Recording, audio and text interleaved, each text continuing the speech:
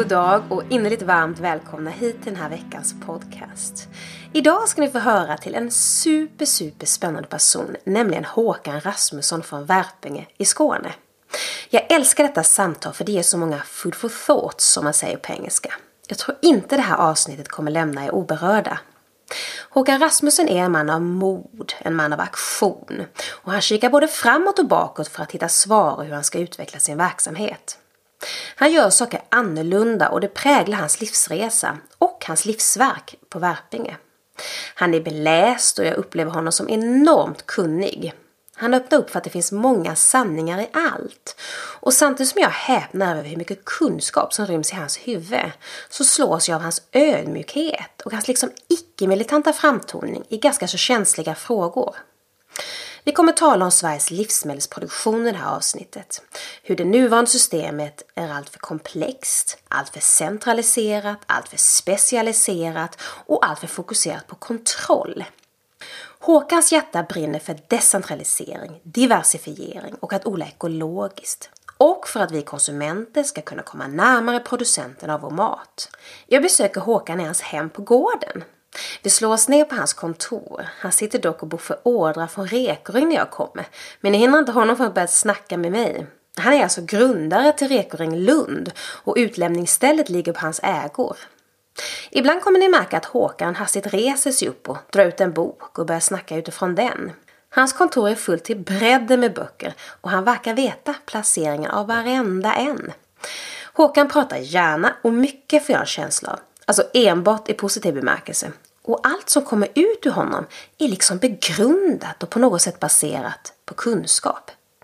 Jag säger detta för att ni liksom inte blir ledda in i det här samtalet som ni brukar bli. Utan det bara börjar alltså. Jag satte på utrustningen så fort jag kunde. Men Håkan var liksom redan inne i ett spännande samtal. Han är en man med tydliga åsikter och ni kommer in i samtalet precis när han talar om utmaningarna med ett centraliserat livsmedelssystem. Det här är ett viktigt och tänkvärt avsnitt, så välkommen. Du lyssnar på Bondesmället, jag heter Lena Herrgård.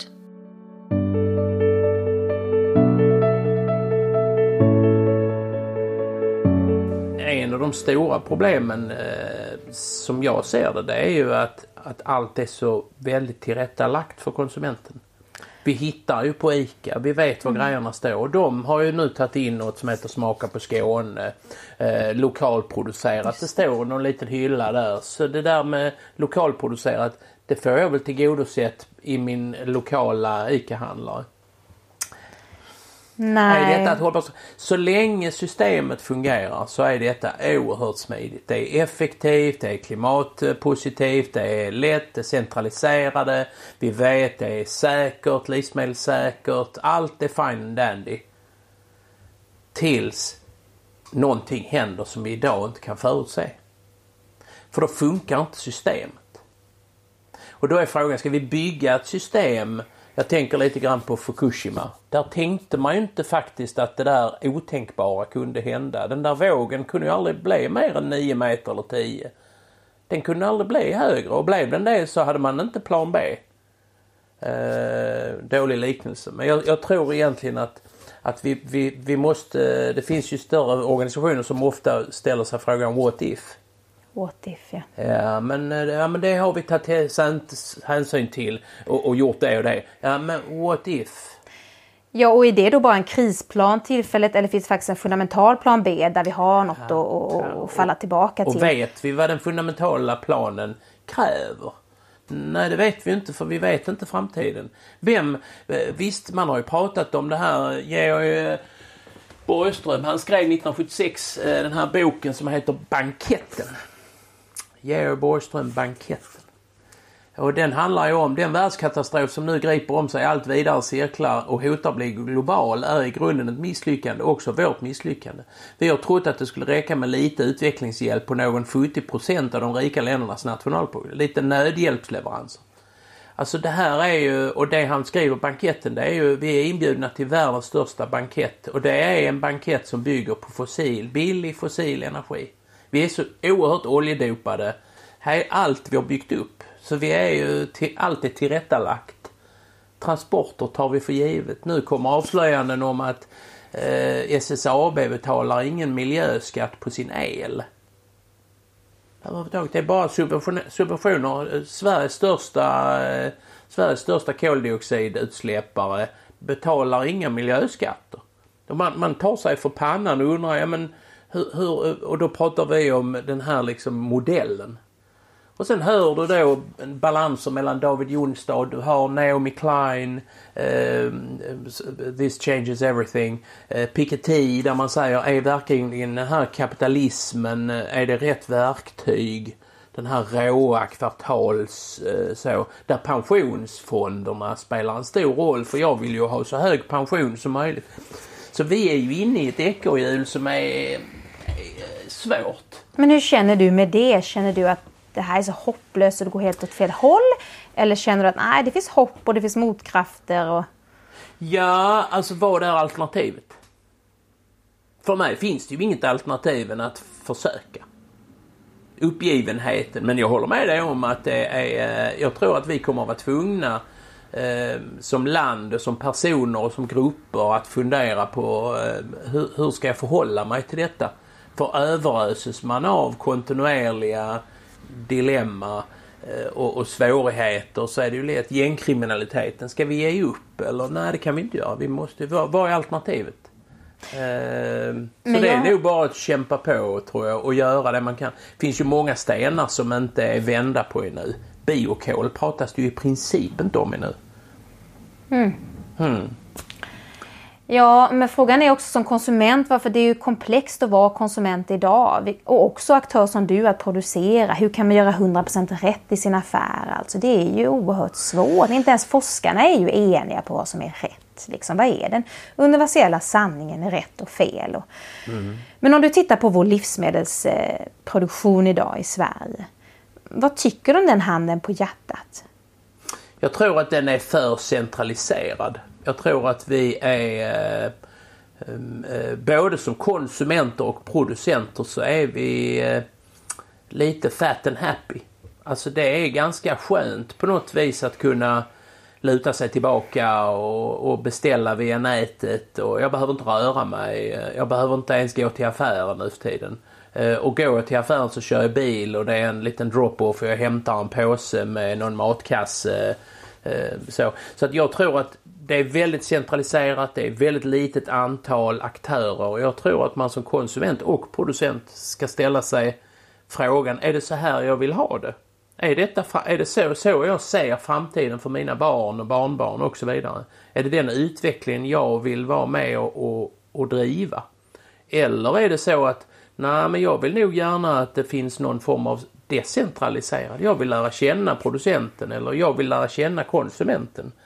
Jag vill berätta om varför jag i mitt fall i Värpinge säljer franska delikatesslinser som är odlade precis utanför där konsumenten bor.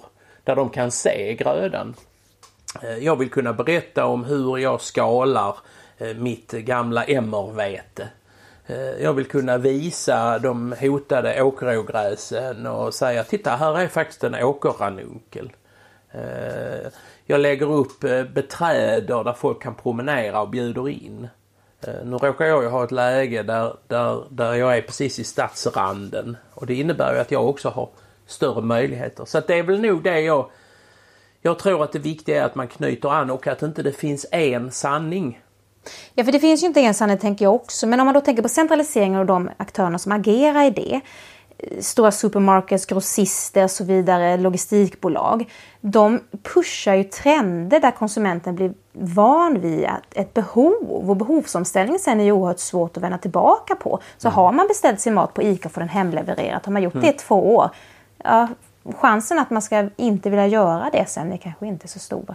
Om man talar om den stora massan som konsumenter. Ja, och jag tror Johan Rockström, han brukar ju prata om the tipping point. Och jag undrar om inte han sa att 6% av sådana där går någon sån här. Som tillräckligt många så kommer andra att följa med. Vi ser det nu på Rekoring till exempel. Rekoring börjar nu bli så stort så att det finns en kritisk massa. Så att folk säger, nej men vad trevligt. Rekoring är ju en modifierad bondens marknad. Den är fortfarande lite ny. Den är fortfarande lite exotisk. Men det är ju ett sätt för mig att gå lite utanför min komfortzon. Men jag känner ändå att jag lär känna en lokal producent. Och det finns flera initiativ. Vi har Matvarukooperativet, finns både i Lund och i Helsingborg. En annan intressant koncept är Sambruksföreningen i Sösdalabygden. Mycket intressant. Så sannolikt är det så att det vi behöver det, och Local Food Nodes och Albin Bonnert, det är ytterligare ett initiativ som är oerhört intressant. Jag tror inte att det finns en lösning, utan jag tror att det finns många olika lösningar för att komma ifrån det centraliserade konceptet. Men när du centraliserar, tycker du att det går hand i hand med storskalighet? Ja, det gör det. Det gör det. Specialisering och storskalighet, och man ska ha klart för sig att jag i Värpinge här till exempel, vi odlar ju mellan 150 och 200 olika arter och sorter. 15 olika sorters tomater och så vidare. Hade jag skulle sälja via ICA och Coop och Netto och Lidl och de här, så hade jag ju kanske odlat bara vitkål till exempel.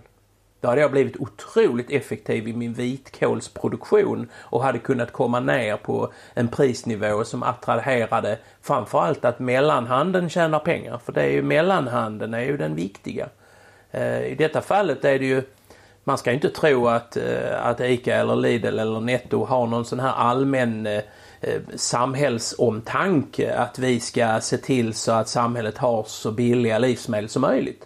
Utan de drivs ju av normala kommersiella faktorer, så hög vinst, så hög pengavinst som möjligt. Och det tror jag inte i detta fallet är det rätta verktyget och den rätta förutsättningarna för en utveckling. Den kan utveckla effektivitet. Men rätt för det en dag så säger ICA eller Netto eller Lidl, säger de tyvärr, vi tycker att din vitkål är för dyr. Ja, men jag står ju här med 60 hektar vitkål. Vem ska jag då sälja till? Ja, det är ju faktiskt inte vårt problem. Så i mitt fall så väljer jag hellre att ha många små kunder och handla direkt med en slutkonsument. Och då är det antingen gårdsbutiken eller via Rekoring. Eller i framtiden tror jag nog att Local Food Nodes kommer att vara en typ av plattform. Ja, för det som jag tycker är synd är ju att om man som småskalig bonde eller producent levererar kvalitetsprodukter och man vill få in dem där konsumenten är. Om 97% av befolkningen handlar på ICA, Maxi och Coop, då vill man få in det där.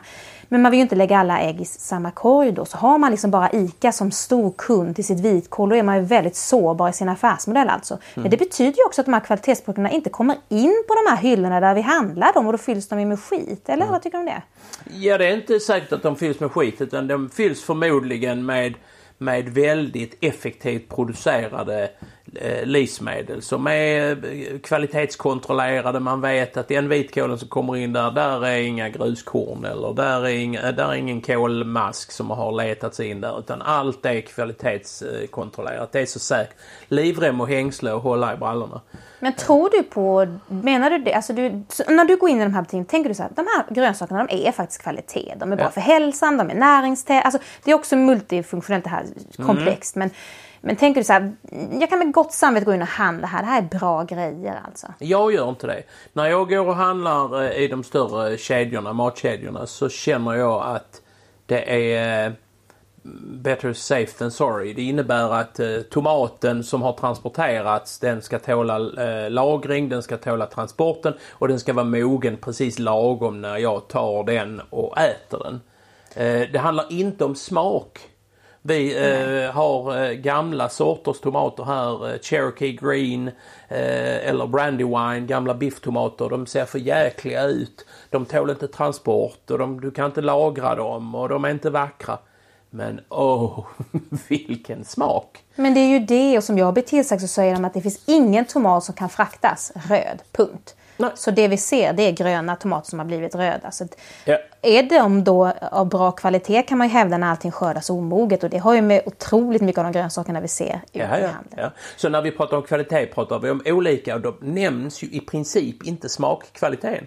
Det finns, vi säljer i gårdsbutiken här i Värpinge säljer vi kinesiska delikatessgurkor, krokiga, taggiga, soilong heter de.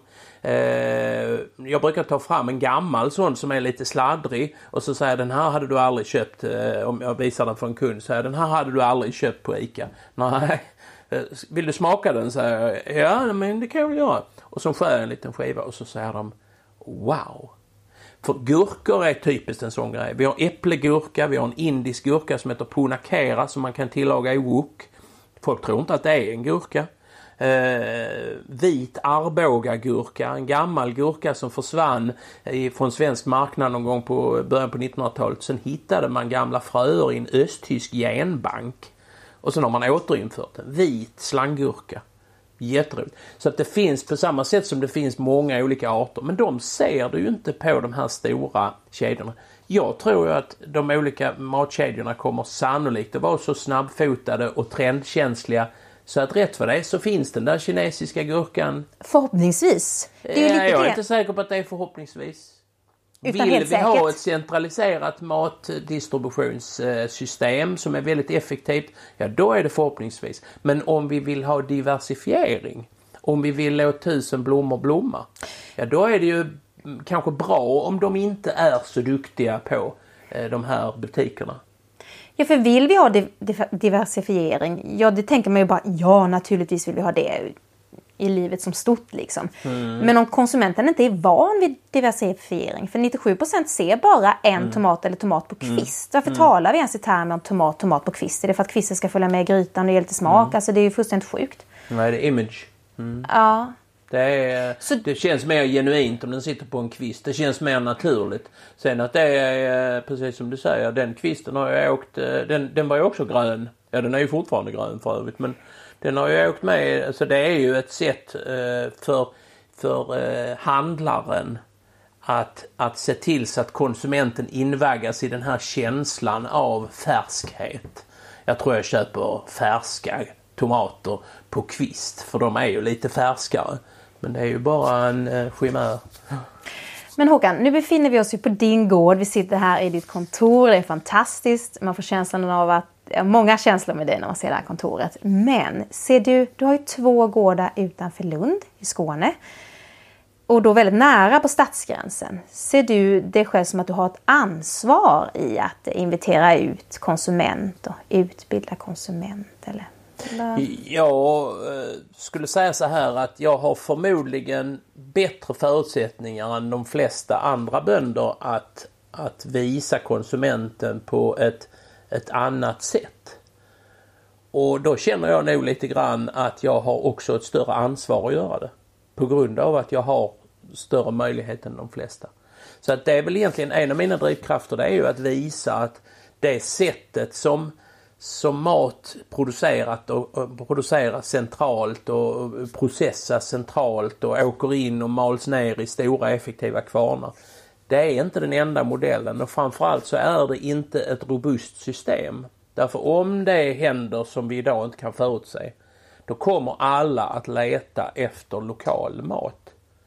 Den dagen någonting händer, det kan vara allt ifrån hackerattack på vårt elsystem eller en solstorm eller Putin får fnatt och stänger dieselkranen till oss. Olika grejer. Då tror jag att det är otroligt viktigt att ha ett system, ett matförsörjningssystem. Och då kan jag inte odla 60 hektar vitkål. Utan då måste jag se till att odla många olika typer och ha en etablerad kontakt med slutkonsumenten. Dessutom är det ju så här att om jag ska hitta ett löneutrymme, om jag ska kunna få lön och jag ska kunna anställa någon och hjälpa mig med mina grejer här och producera livsmedel, så måste jag ha en ekonomisk hållbarhet. Och den hållbarheten hittar jag inte i småskalig produktion om jag ska gå via handeln. Så den enda idén att gå via handeln, det är att bli så stor så att jag är så effektiv. Och då för det med sig att jag är specialiserad och då har jag plötsligt lagt alla äggen i en korg. Men du menar, tar man bort mellanhandeln, handlar direkt med konsumenten, då kan man få en hög... Då marginalen kan då göra att man blir... Ja, då letar jag ju naturligtvis efter dem som kanske säger så här att jag är beredd att betala kanske till och med ett högre pris för den här produkten, därför att jag får så många andra, det bygger det lokala samhället på ett sätt som jag inte gör om jag handlar via handeln. Även om samma produkt kan finnas i handeln, så kanske det här med att välja mat utifrån det landskapet jag vill vara med och tillverka, se till att skapa, Vill jag ha naturbetesmarker i närheten där jag bor, ja men då får jag se till att hjälpa till genom att handla det köttet som är producerat där. Eller vill jag se obesprutade fält med biologisk mångfald, ja då får jag inse att det kanske ger lite lägre skörd. Och det är möjligt att jag får dra in på mitt mobiltelefonabonnemang och lägga en del av de pengarna istället på att se till att vara med och ta ansvar för hur landskapet ser ut. Ja, för jag tänker då, för du har ju startat Rekoring Lund och de som handlar där handlar ju säkert där utav många anledningar. Både att man vill möta den som producerar också en annan kvalitetsprodukt, men man får ju också en nyskördad produkt. Det kan ju leda till mindre matsvinn för att den som levererar där skördar bara det som ska säljas. Och så är det ju inte i den här storskaliga. Nej, vi märker ju det här att en av fördelarna för vår del, vi säljer grönsakslådor i ganska liten omfattning i och för sig. Men då skördar vi ju bara precis det som ska finnas med i den här lådan. Vi har kört med någonting som heter CSA, alltså Community Supported Agriculture, som kommer egentligen från Japan för många år sedan med några damer som inte tyckte att de hittade det de ville ha i affärerna. Och då gick de till en bonde och frågade om inte han kunde odla åt dem. Och det kunde han gärna göra, men sa han, då får ni betala mig i förskott. Ni får vara med och dela odlingsrisken. Men ni kan också vara med och bestämma vad ni vill att jag ska odla. Och det finns i Sverige och det finns i USA, är det stort. Och det är ju också ett sätt att konsumenten och producenten blir mycket mer av samarbetspartners. Och då kapar man ju helt mellanhänder. Och man är dessutom nästan ett kooperativ. Där konsumenten bidrar med tidig inbetalning. Producenten, så det är ett samarbete. Och det har vi kört med ett antal år här i Värpinge så vi kallar våra grönsakslådor för CSA-lådor. Även om vi idag inte kör äkta CSA utan här beställer man per låda istället för att betala. Men det innebär ju att vi har ju inget svinn överhuvudtaget. Och sen vill vi ju att konsumenterna ska handla så närproducerat som möjligt, antingen via vår gårdsbutik rättare sagt på Rekoring, där vi väljer producenter och släpper in producenter som är så nära som det idag är möjligt. Så Rekoring Lund satsar huvudsakligen på unika produkter, ekologiska produkter och så närodlade som möjligt. Ja, för du pratar också om risk. Anser du det att det är risk? För att dela risk känns ju ganska fint faktiskt. Det tror jag inte konsumenten egentligen är så van vid. Men varför inte? För anser du att det är lite riskfyllt att vara bonde eller matproducent idag? Mycket stor risk. Det såg vi ju 2018 som var ett katastrofår för svenska bönder. Det har inte pratat särskilt mycket om det, och den stora smällen har ju bönderna själva privat fått ta. Och det är ju, som bonde är man otroligt utlämnad till systemet. Och systemet skyddar inte riktigt och tar inte hand om. Man förutsätter att bonden är en effektiv råvaruproducent. Och råvaruproducenter är som bekant, de är ju utbytbara. Även om den enskilde bonden skulle göra konkurs så kommer ju någon annan att köpa den gården och fortsätta odla. Och där litar man ju då på den här gamla klassiska marknadsekonomin, att tillgång och efterfrågan det löser alla problem. Så det blir allt ljust och vackert. Och det visar ju sig att 2018 det blev inte så ljust och vackert, utan här kommer och många lider av detta under lång tid framöver. Har du tagit del av någon statistik som visade hur många som faktiskt kunde gå under i de här åren? Nej, det har jag inte gjort.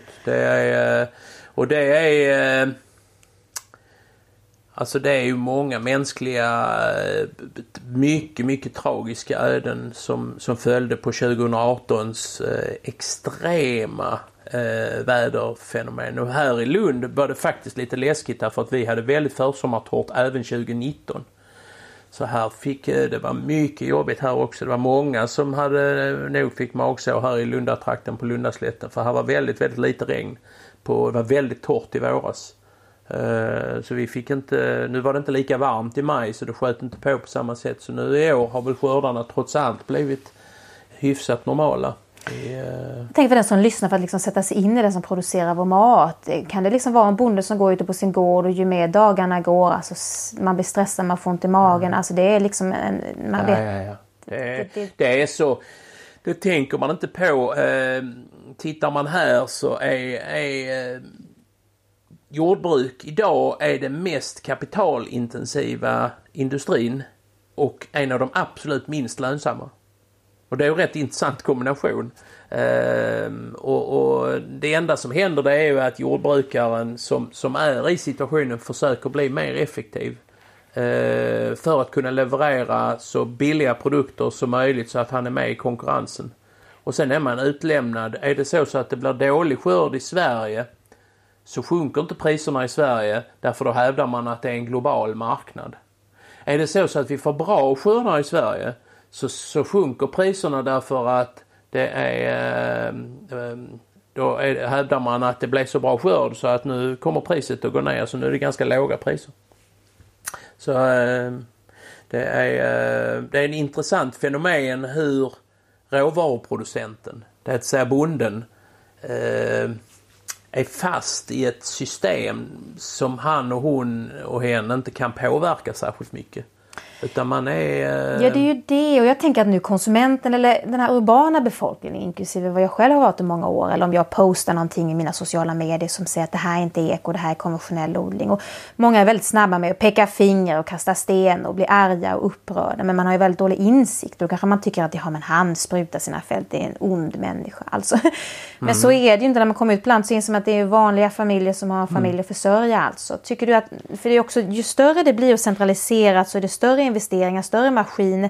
Det är väl inte jättelätt för de här bönderna att gå tillbaka och göra något småskaligt och flera grödor. Nej, helt rätt. Det kommer att bli en väldigt smärtsam process. De riktigt stora jordbruken, 100, 200, 500, 1500, 2000 hektar, de jordbruken är inte så lätta att backa bandet. Att gå tillbaka och titta och se hur det krävs stora investeringar för att gå över bara och lämna det konventionella med konstgödsel och kemiska bekämpningsmedel och gå över på ekologisk odling. Och ska man då dessutom gå på en småskalighet och närma sig slutkonsumenten så är det ju olika processer. Och här sitter nog väldigt många traditionella bönder kvar i den sitsen. Banken sitter och skriker i ena hörnan, de har lånat en massa pengar. Så det är nog inte så lätt att backa bandet. Nej,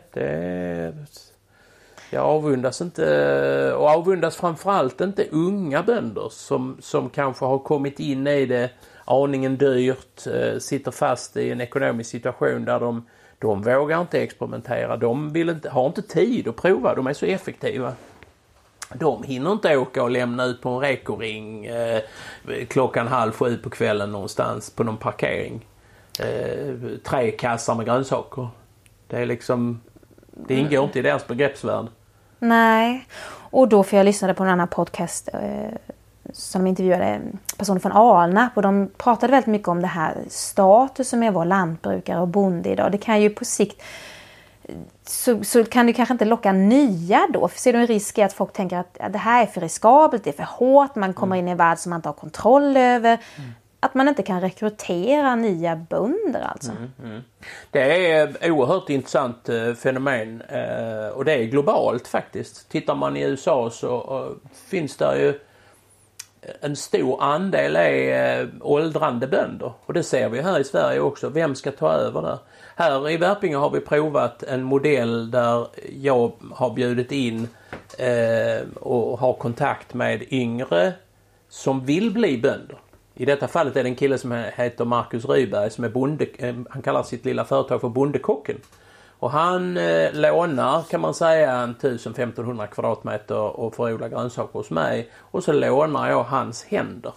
Så att vi är i samarbete. Inga pengar inblandade utan det är samarbete. Men det är också ett sätt för mig som snart 60-årig bonde med en infrastruktur att säga kan jag odla nya bönder. Och det tror jag är jätteviktigt att andra funderar lite grann på det här. Hur ska vi se till, om vi nu vill ha en decentraliserad livsmedelsproduktion så innebär det i större utsträckning fler människor. Det innebär att vi behöver ha en småskalighet. Vi behöver ha en diversifiering i distributionssätten. Och då saknar vi ju de här mindre odlarna och det finns ett stort intresse från Det är de som kallar sig för stadsodlare. De kommer ju från blomlådan via pallkragen, via kolonilotten, via den lite större odlingen på några 100 kvadrat. Men de har ingen tröska. De har ingen spannmålsanläggning. De har ingen gårdsbutik. Men det är intressant att sätta och säga hur kan vi hjälpa nya bönder in? Och det tror jag tror det är viktigt att vi som sitter på infrastrukturen idag, det vill säga sådana som jag, att vi faktiskt också aktivt bidrar. Inte bara sitter och de får väl göra som vi gjorde, de får kämpa. Ja, det är ju ett fint förhållningssätt att man kan bjuda in till att visa hur man kan verka. För också det här otroligt storskala tycker jag går lite ifrån det här med att ha händerna i jordet och vad det kan göra med människan att ha händerna nära naturen. För det är ju inte det de här storskaliga bönderna har kanske. Utan jag tror att många andra människor skulle gynnas av att återgå till att odla sin mat. Och även om det är på kolonin eller känner sig stadsodlare.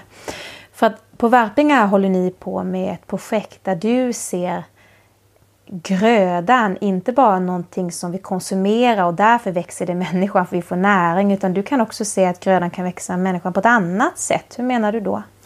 Ja, precis. Det har visat sig att jag försöker medvetet eller omedvetet vidga begreppet gröda. Vad är en gröda? Jag brukar skoja och säga att en av de ovanligaste grödorna vi odlar här i Värpinge, det är ju egentligen golfare. Och då så ser man att folk säger de trodde de hörde fel. Men egentligen är det ju så här att jag odlar mark som är till för att människor ska kunna spela golf här också. Och de betalar mig i förskott för en tjänst som jag egentligen inte vågar garantera. Jag kan ju inte garantera att vi kan spela golf här eller vi kanske får någon översvämning eller en snöstorm etc. Så det är ganska likt CSA egentligen. Och vi har väl en 500-600 medlemmar golfare här. Men i och med att vi har den infrastrukturen redan på gården med bevattning, verkstad, klubbhus etc. så går den ju att använda till fler ändamål. Och ett av de ändamålen har då varit grönsaksodling. Men jag vet inte om du känner till Alnarps rehabträdgård. Oerhört intressant koncept där man är intresserad av att se hur kan man utforma den gröna miljön så att den kan fungera stimulerande och rehabiliterande för människor med utmattningsdepression, språksvaga, traumatiserade nyanlagda håller man på och forskar kring nu. Och den har inspirerat mig väldigt mycket när jag planerar hur vi ska bygga vår gröna miljö på gården. Så vi försöker skapa olika typer av rum. De rummen kan vara faktiska rum. Vi har ett planteringsrum, vi har ett kvarnrum, vi har kylrum, men vi har också tunnelväxthus. Men vi har också olika typer av fält som är skilda från varandra. Och de kan då fungera som olika rum. Och i det fallet så är ju grödan för mig, det är ju de människorna som kommer hit för att rehabiliteras och arbetsträna. Så att däremot är jag inte säker på ännu så länge att samhället har förstått tillräckligt väl funktionen av detta. Så jag skulle säga att strukturen från samhällets sida, från Försäkringskassan, arbetsförmedling, socialförvaltning, den finns inte riktigt ännu. Men det hindrar ju inte oss från att fortsätta utveckla metoden och säga hur ska vi bygga vår infrastruktur. När vi planterar våra träd, vilken typ av träd ska vi plantera, var ska vi plantera dem, och buskar och odlingar och så vidare. Hur skulle du kunna se en sån struktur växa fram? Skulle det i princip vara att jag går på Telia, jag hojtar till mig chef att jag börjar känna mig utbränd? Skulle det kunna vara privata aktörer som går in och har ett program och säger okej, men då har vi den här farmen som vi samarbetar med och där kommer du komma ut och på dina egna villkor ett par veckor. Absolut. Malmö stad hade ett projekt, tyvärr bara ett projekt, där man använde sig av en rehabträdgård som var inunder Malmö, där man gick in på mellanchefsnivå i Malmö stad och noterade sådana individer som man märkte var nära en utbrändhetssituation. Och där fick de, jag vet inte om det var beordrat eller om det var frivilligt, men där de fick möjlighet att gå en kurs i att skapa sitt eget tempo. Och det handlade ju om, och då använde man den gröna miljön utifrån ett Alnarps rehabträdgårdsperspektiv. Och det var ju verkligen förebyggande. För de var ju naturligtvis inte sjukskrivna ännu. Så det skulle jag säga att större företag borde nog fundera lite grann i detta. Men där finns inte den strukturen. Man har skapat man har upphandlat en tjänst ifrån Region Skåne i detta fallet som man kallar för NUR. Och det är naturunderstödd rehabilitering. Och då är det 10 gårdar som är upphandlade. Men de är bara upphandlade utifrån platsen. Där är ingen kvalitetsstämpel på det faktiska arbetet, utan det är platsen som är det viktiga. Så där har man skapat en liten struktur, men det är bara 10 gårdar i Skåne och behovet är nog betydligt större än så. Ja, och ibland tänker jag det här liksom sjukvården då, att man kommer man försöker läka något där skadan redan är skedd. Alltså det är sjuka personer, du talar också om förebyggande. Och då tänker man det är något fundamentalt fel där då om vi ser att de tittar på de här megastäder, ökad urbanisering, man tar sig från naturen och vi lever uppe på varand. Är det där roten ligger till problemet? För att ibland lägger man också upp att det är näringsverksamheterna som har ett ansvar i att hålla de anställda friska, men det är också den individens ansvar att hålla sig själv frisk på något vis. Så tycker du också man skulle kunna anser du att människan behöver komma ut i naturen? Absolut. Hela tiden? Ja, absolut. Ja, det finns många olika sådana här projekt via LEADER-projekt till exempel landsbygdsutvecklingsprogrammet i EU där man har provat detta. Nackdelen är att de är ofta projektfinansierade. Därför man tänker inte vad händer när projekttiden är slut. Vi får ofta samtal ifrån företag som vill placera arbetskraft här ute. Och då är de väldigt noga med att poängtera hur produktiva de är. Och vi säger det, ja men vi måste ju, hur ser budgeten ut för handledning? För det är klart att ska vi kunna ta emot folk här så är det inte utifrån att de ska producera så mycket som möjligt, utan det är för att vi ska göra dem en tjänst och hjälpa dem. Och då behöver vi ju ha en handledning och då behöver den personen som handleder, hon måste ju ha lön. Och då måste det finnas en budget för handledning. Så att här är nog fundamentala dilemma i synkningen här. Det finns ett behov, absolut. Det finns en möjlighet, absolut. Men där finns inga kopplingar där riktigt. Och sen är det ju så, vad ska man säga, stram ekonomi. Och alla är ute efter den där sista kronan på något vis. Så att det här är en samhällsutmaning verkligen. Eller hur? För frågan är vem som ska etablera strukturen för det här. För om det är de stora big corporates som också är kvartalsrapporteringsbundna. De har ju tänkt att vi sätter ut dem där. Hur lång tid tar det? Vad kan de producera? Vad är resultatet av det? Och det kanske inte det en sjuk människa behöver. Det typ av tankesättet. Nej. Här kan man ju tänka sig att det här är ju egentligen socialt entreprenörskap. Alltså på något vis att det skapas modeller. Det finns lite sådana initiativ, men jag saknar nog egentligen en samhällsförståelse. Både från höga chefer inom den stora industrin som säger det här vill vi ha, det här behöver vi. Och sen att man kanske hjälper till i innovationsskedet. Och innovationsskedet här måste ju inte nödvändigtvis gå via Vinnova eller de här stora innovationssystemen utan man kan ju mycket väl göra detta ganska basic egentligen. Och likadant att politiker kan förstå detta. Tittar vi bara på Region Skåne så har de 25 000 anställda. Det är ju en koncern. Hur många utbrända finns där? Så egentligen gräv där du står, där skulle ju Region Skåne kunna själva fundera på hur hanterar vi det? Skulle vi kunna uppfinna en sån här sak och hantera det internt?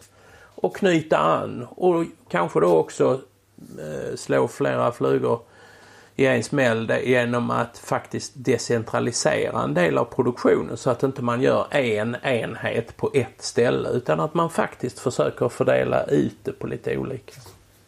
Mm. Ja, Håkan, det är ju komplext men väldigt spännande.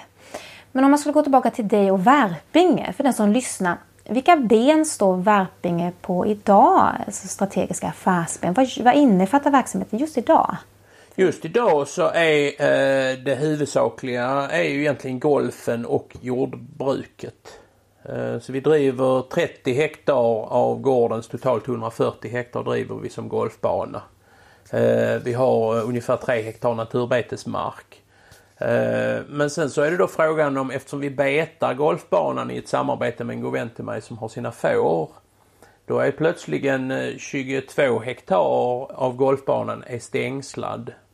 Är den då att betrakta som golfbana eller är den att betrakta som betesmark? Ja, den är ju faktiskt både och. Jaha, ska jag räkna den arealen 2 gånger då? Nej, det kan jag inte göra. Och sen odlar vi då gamla kultursorter på cirka 30 hektar. Och 80 hektar är fortfarande det på en annan gård. Den odlar vi fortfarande konventionellt än så länge. Men jag tror för den som lyssnar till golfbana, det är ju ganska annorlunda för en lantbrukare kanske att ge sig i kast med något som golf. Men jag har ju sett en karta här när man tittar på arealen där liksom kultursorterna är insprängda i de hektarerna som golfbanan är. Men om man ska liksom försöka sätta sig in i att det går får och beta där. Alltså, för det tänker nog inte folk när de tänker på golfbanan. Hur går det? Du stängslar in, går de där och bajsar, går golfbanan och trampar i det? Alltså hur ser det ut det där? Hur funkar det? Ja, när man pratar om fårbajs så brukar jag skoja säga att fårbajs är egentligen bara processat gräs. Det är inte som att trampa en hundtolle. Och det är ju egentligen det som kallas för natur. Så det vi ska ha klart för oss att fårtollen, den blir då mat för insekter som sen i sin tur blir mat för fåglar. Så vi har ett helt annat fågelliv och insektsliv här sen vi började beta golfbanan. Nej, det är ju inte så vanligt att golf och betas av får. Samtidigt var det faktiskt fåren som uppfann golfbanan en gång i tiden. När de betade marken så gräset blev så tätt. Så att golfarna upptäckte att där var ju fantastiskt gräs, där kan vi ju spela golf. Och sen 1835 tror jag det var så uppfann man cylindergräsklipparen. Och då behövde man inte fåren längre, så har man börjat ta bort fåren. Så egentligen är detta ingen ny teknik utan det är egentligen gammal teknik. Fördelen här är ju att det är en robust teknik. Vi klipper mindre. Vi behöver inte bespruta golfbanan mot ogräs därför fåren tycker ju som av en händelse om maskrosor och vitklöver och svartkämpar och så vidare. Så att, och käringtand. Så att jag skulle säga att golfmässigt så kompletterar de varandra väldigt väl. Och de betar i en höjd som är... De betar, egentligen är det så här att fåren betar gärna det späda gräset. De rör sig inte så mycket ute där golfarna spelar utan de är mer där det är lite högre gräs. Och de betar inte det gräset som har blivit väldigt högt. Så det innebär att de tunnar ut gräset och gör ruffarna där bollen kan hamna och där den är svår att hitta. Där tunnar fåren ut gräset. Så att de skapar en mycket mer naturlig golfbana. Så för min del har det varit helt naturligt att ha en golfbana här. Men visst, det är en annorlunda gröda, det håller jag med om. Det är lite udda. Hur kom det sig egentligen att det blev en golfbana? Min farmors far kom till Värpinge som arrendator 1910 och sen så har staden krupit närmare och närmare och närmare och till slut så hade kommunen köpt upp all mark av markägaren som vi arrenderade av och då var vi kommunarrendatorer. Och sen så i slutet av 90-talet så höll kommunen på med en översiktsplan där man hade ritat in att stora delar av gården skulle bebyggas med industriområde. Och det var väl då jag kände att om inte jag gör någonting här nu så kommer man bara att ringa mig och säga att nu behöver du inte plöja här längre för nu så ska vi bygga bilhallar och köpcenter här. Så golfbanan egentligen då i slutet av 90-talet var egentligen ett sätt för mig att behålla marken. Så nu har jag 25 års arrende. Det är stadsplanerat som golfbana. Rätt till förlängning. Så nu vet vi att vi har golfbanan kvar i arrendet fram till 2050. Så att det har ju skapat ett andrum för att använda marken klokt. Där golfen var ju en förutsättning. Så hade vi inte byggt golfbanan så då hade vi inte suttit här och pratat överhuvudtaget. Wow, det känns ju i hjärtat. Alltså på något vis, wow. Ja. Men hur är det att samverka med kommunen på det här sättet? Är det ofta, är de schyssta bra att ha att göra med? Är det oftast långa arrendatorrätter man får? Eller kan de säga så här, nästa år Nej, kommunen är svår därför att kommunen är inte en person. Det är inte oftast de jag har haft att göra med är oerhört behagliga människor som individer. Men de är fast under en ganska skiftande politisk verklighet.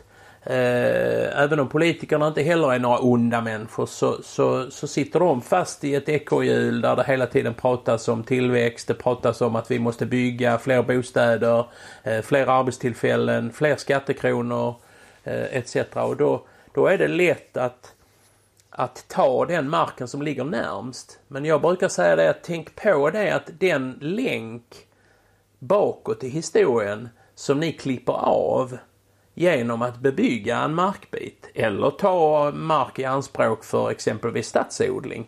Där är någon bonde som i långa tider förmodligen har odlat den marken, och den länken, den kan inte återskapa. Den marken som är asfalterad, den kan inte liksom ta tillbaka och odla upp. Eller ja, det går väl naturligtvis, men det blir väldigt komplicerat. Så att historien och kontakten med den odlingsbara marken är ju jätteviktig. Vi har haft ett väldigt intressant projekt tillsammans med Naturskolan här i Lund. Där vi har testodlat barn. För att se hur kan bonden i samarbete med Naturskolan i Lund och en skola här i närheten använda en del av min mark som ett utomhuspedagogiskt instrument. Där då lärarna, pedagogerna, använder det för att uppfylla läroplanen. Naturskolan har använt det för att se hur kan man interagera med en lokal bonde. Och hur kan vi skapa ett system där jag kan bidra till att barnen i närheten får en naturligare förståelse för var maten faktiskt kommer ifrån. Bara en sån sak som att smaka på olika gurkor eller olika tomater. Hur ser en kyckling ut? Vad innebär det att så ut pollinatörsväxter för att gynna de lokala pollinatörerna? Det är ju ett sätt där den lokala bonden, med den historiken som den lokala bonden har, är svårt att kopiera. För där har inte bonden involverad i de andra typer av sådana projekt. Så det är ett exempel, kan man säga, på hur man måste nog försöka att testa sig fram även med den här udda tänket kring grödor. Hur kan jag använda marken klokt så att jag lämnar över den på ett sätt så att jag har utvecklat den. Ja, jag tycker det är spännande som du säger att man inte bara använder marken för att få upp en gröda, skörda den och skippa in den till en konsument, utan man kan använda den flera gånger, lager på lager på lager. Vi kan ta ut folk här, vi kan rehabilitera folk. Alltså det kan finnas så mycket användning av marken. Inte enbart att få upp en sak i jorden. Någon sa till mig att blir det inte väldigt komplicerat? Nej, det vet jag inte precis. När min farmors far kom hit 1910 så odlade han ju en förfärlig massa olika typer av grödor. De var självförsörjande.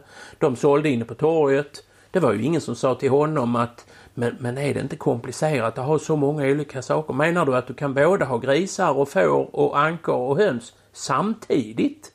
Vi lever ju i specialiseringens tidevarv när plott nöjs att man ska fokusera på en och så ska man bli otroligt duktig. Men så har det ju inte fungerat. Så fungerar ju inte biologisk mångfald precis.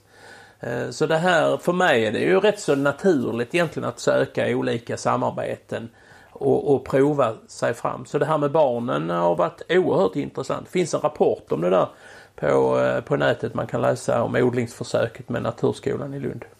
Men det är ju spännande att du säger det, för jag vet inte om det där liksom den här trenden vi ser, för det känns som att människor går ju också in i att utbilda sig, bli specialiserade på en sak och sådär. Det är en stor del av akademin.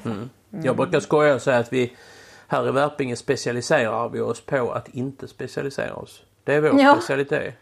Ja. Och det är nackdelen, och det ska man inte sticka under stol, men man blir aldrig riktigt duktig på någonting. Men man blir ganska duktig på att jonglera de olika grejerna och se, okej. Jag var ju betydligt mindre berörd av den här torkan 2018 eftersom vi hade en så oerhört diversifierad produktion. Och jag tror ju också att multifunktionaliteten är en av de specialiteterna som är viktig för mig att bli duktig på. Hur kan vi se synergier mellan olika? Hur kan vi se det vi pratar om samodling? Vi samodlar till exempel nu vår emmervete med franska delikatesslinser. Hur ska vi göra detta? Hur kan vi göra så att samodlingskoefficienten blir högre? Alltså att 1 + 1 blir 5. Nästa steg är ju egentligen att börja förädla produkterna så att vi tar oss ur det här som jag brukar kalla råvaruträsket. Där vi bara är fullständigt utbytbara.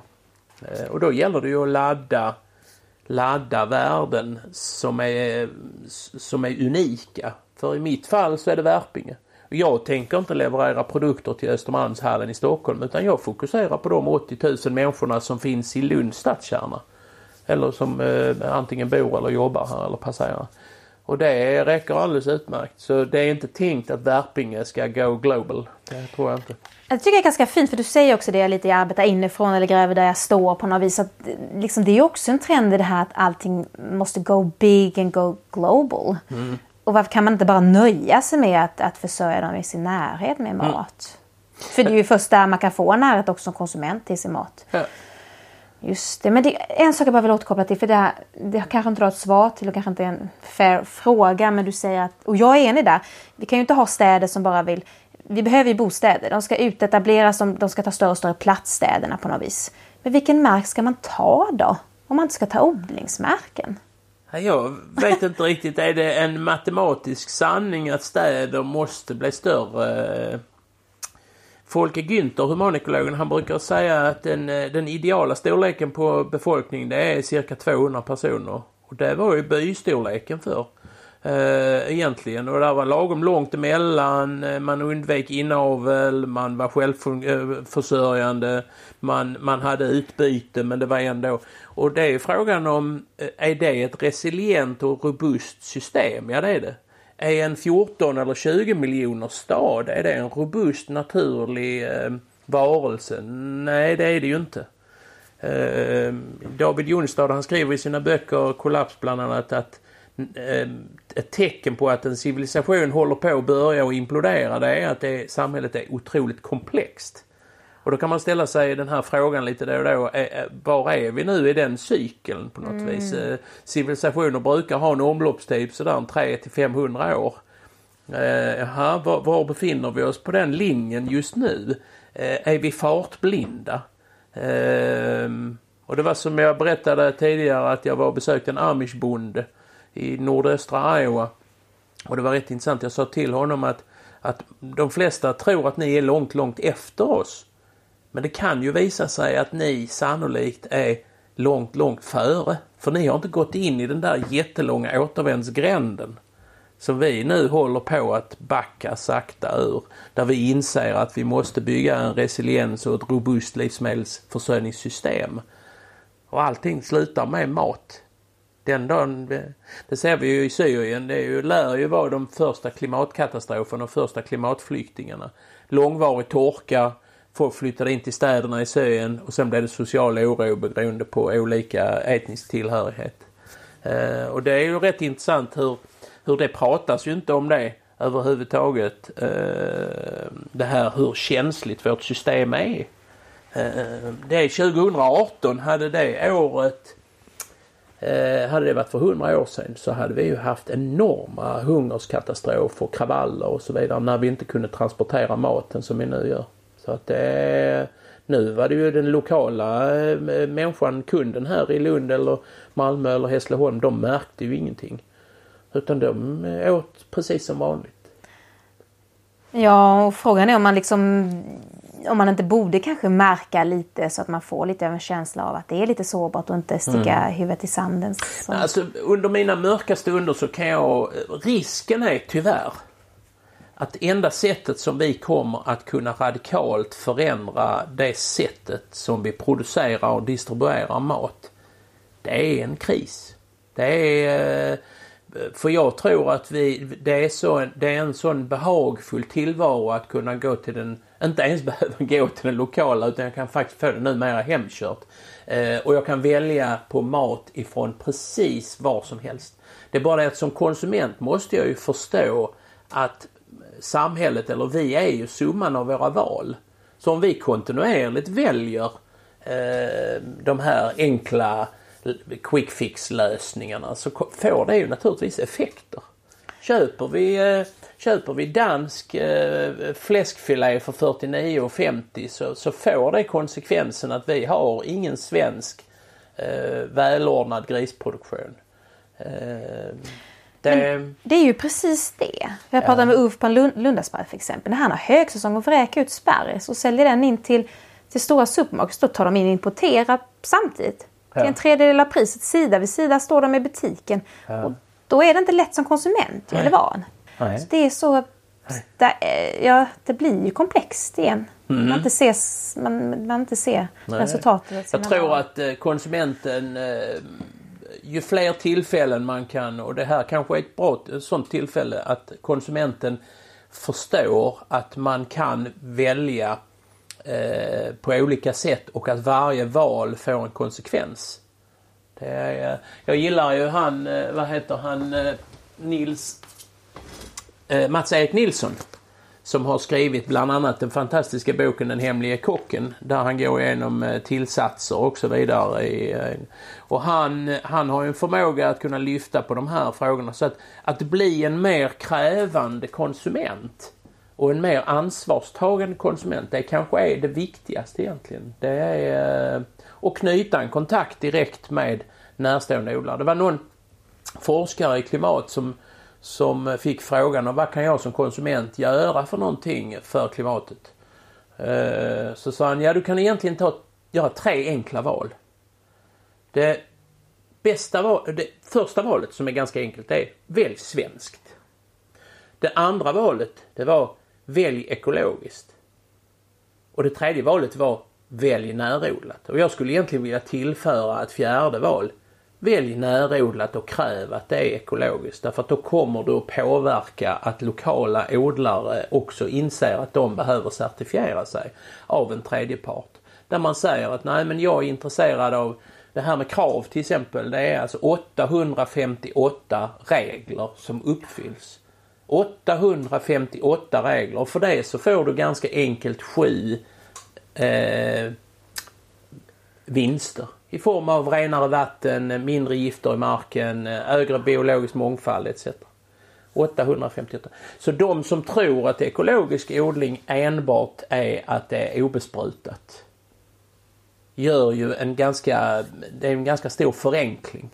Utan där är så mycket mer som följer med ekologisk odling. Och det är ett säkert sätt att veta, nej, nu har jag faktiskt gjort mycket. Så välj egentligen närodlat, eller ännu bättre, härodlat och ekologiskt certifierat. Då har du gjort, och välj från många olika producenter. Det är egentligen 2 ganska, för att om man väljer här eller närodlat, då går ju det importen, den går ju bort automatiskt. Och sen ekologiskt. Så det är egentligen bara 2 kriterier där. Och idag är ju produkterna bra märkta. Även om man då har hört att ekologisk märkning är ju någon fusk inom den här då, eftersom det är det är väldigt ovanligt. Otroligt ovanligt. Jag tror du det ändå? Jag tror inte, jag vet att det är otroligt ovanligt. Det har funnits några stycken sådana här där, men det är väldigt, väldigt ovanligt. Alltså när jag sitter och blir kontrollerad av revisorn en gång om året och de går igenom, så är de nere i... En gång fick jag en avvikelse därför jag hade fel sorts diskmedel i vårt beredningskök. Därför att Yes, som jag tidigare handlat, var numera inte svanenmärkt. Wow. Och det såg hon som var här som revisor. Wow. Så att det är alltså de tar prover på min spannmål för att, och de kommer oanmälda. Så att jag skulle säga att väljer man ekologiskt så kan man vara otroligt trygg. Sen skulle jag säga att står jag och ska välja mellan, för det är många som säger det, är det inte bättre med närodlat? Ja, varför välja? Ta närodlat som ekologiskt. Men vad betryggande att höra detta. Men vad tycker du då om de som hävdar att vi kan inte föda världens befolkning med ekologi? Jag delar inte den uppfattningen. Jag kan hålla med i en viss mån och säga att är det så att vi ska äta så här mycket kött som vi gör nu, så kommer vi inte att klara av att föda världen. Utan vi måste som människor ställa om. Och det är ju framförallt västvärlden. Tittar man i de fattiga länderna så äter de ju väldigt lite kött. Så egentligen är de en föredöme, kan man säga. Det är ju också så här att vi producerar för mycket spannmål i Sverige. Den exporteras till världsmarknadspris. Så det är ju en myt egentligen att säga att vi måste producera mer spannmål. För det som händer, det är ju att den går ut på ett världsmarknadspris. Och de som behöver mat, de har inte råd att köpa den maten. Så det bästa vi kan göra för världen, det är ju fattigdomsbekämpning. Och det pratas ju väldigt lite om det. Så att jag skulle säga att ställ om istället och ät svensk ekologisk mat, ät lite mindre kött, ät bättre kött, ät kött där du har kontroll över var det kommer ifrån, ät mer svenska baljväxter, linser, ärtor, bönor och gynna närproducerat och gör din matkonsumtion mer lokal. Det tror jag. Och det bygger ju också ett mer robust livsmedelsförsörjningssystem. Därför då vet du att om du har gynnat din lokala bonde så vet du att han finns ju kvar. Och vi har en relation. Och ser jag att det blir en svår torka någon gång så är jag ju mer personligt berörd.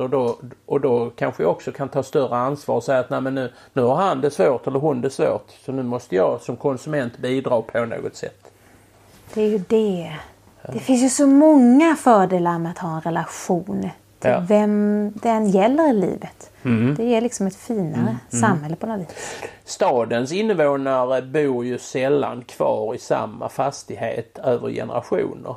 Så på det sättet så är ju bönderna som finns runt. Jag berättar just om min granne här ute, Nils Larsson i Värpinge. Hans släkt har varit på den gården sedan slutet av 1700-talet. Och brukat marken. Min farfar jobbade på granngården här mellan 1921 och 1931 som rättare. Så nu när jag brukar grannens fält så vet jag att här har faktiskt min farfar varit med och skördat och plockat sten och fixat mogräs och sått och så vidare. Alltså Håkan, otroligt spännande samtal. Lite för att avsluta så tänker jag, för den som lyssnar, vem är du i allt det här? För att om man tittar på ditt yrke så är du lantmästare. Jag tror inte folk vet vad det är. Alla människor som sitter i stan kanske, vad är det? Och vem ser du dig som? Ja, det beror på vem jag möter. Jag brukar titulera mig jordbrukare och småföretagare. Lantmästarutbildningen är ju en universitetsutbildning i lantbruksskötsel. Farm management heter det på engelska. Som går på Alnarp. En fantastisk utbildning som är väldigt bred.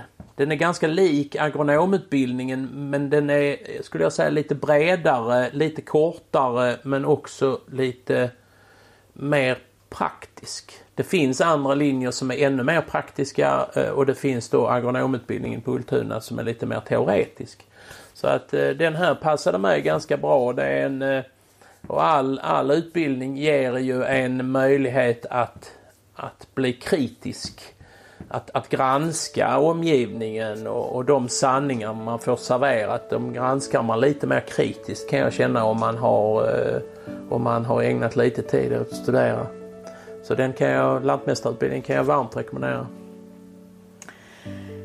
Du Håkan, jag tror vi avslutar där. Otroligt stort tack för att du vill vara med i Bondesamhället. Tack ska du ha.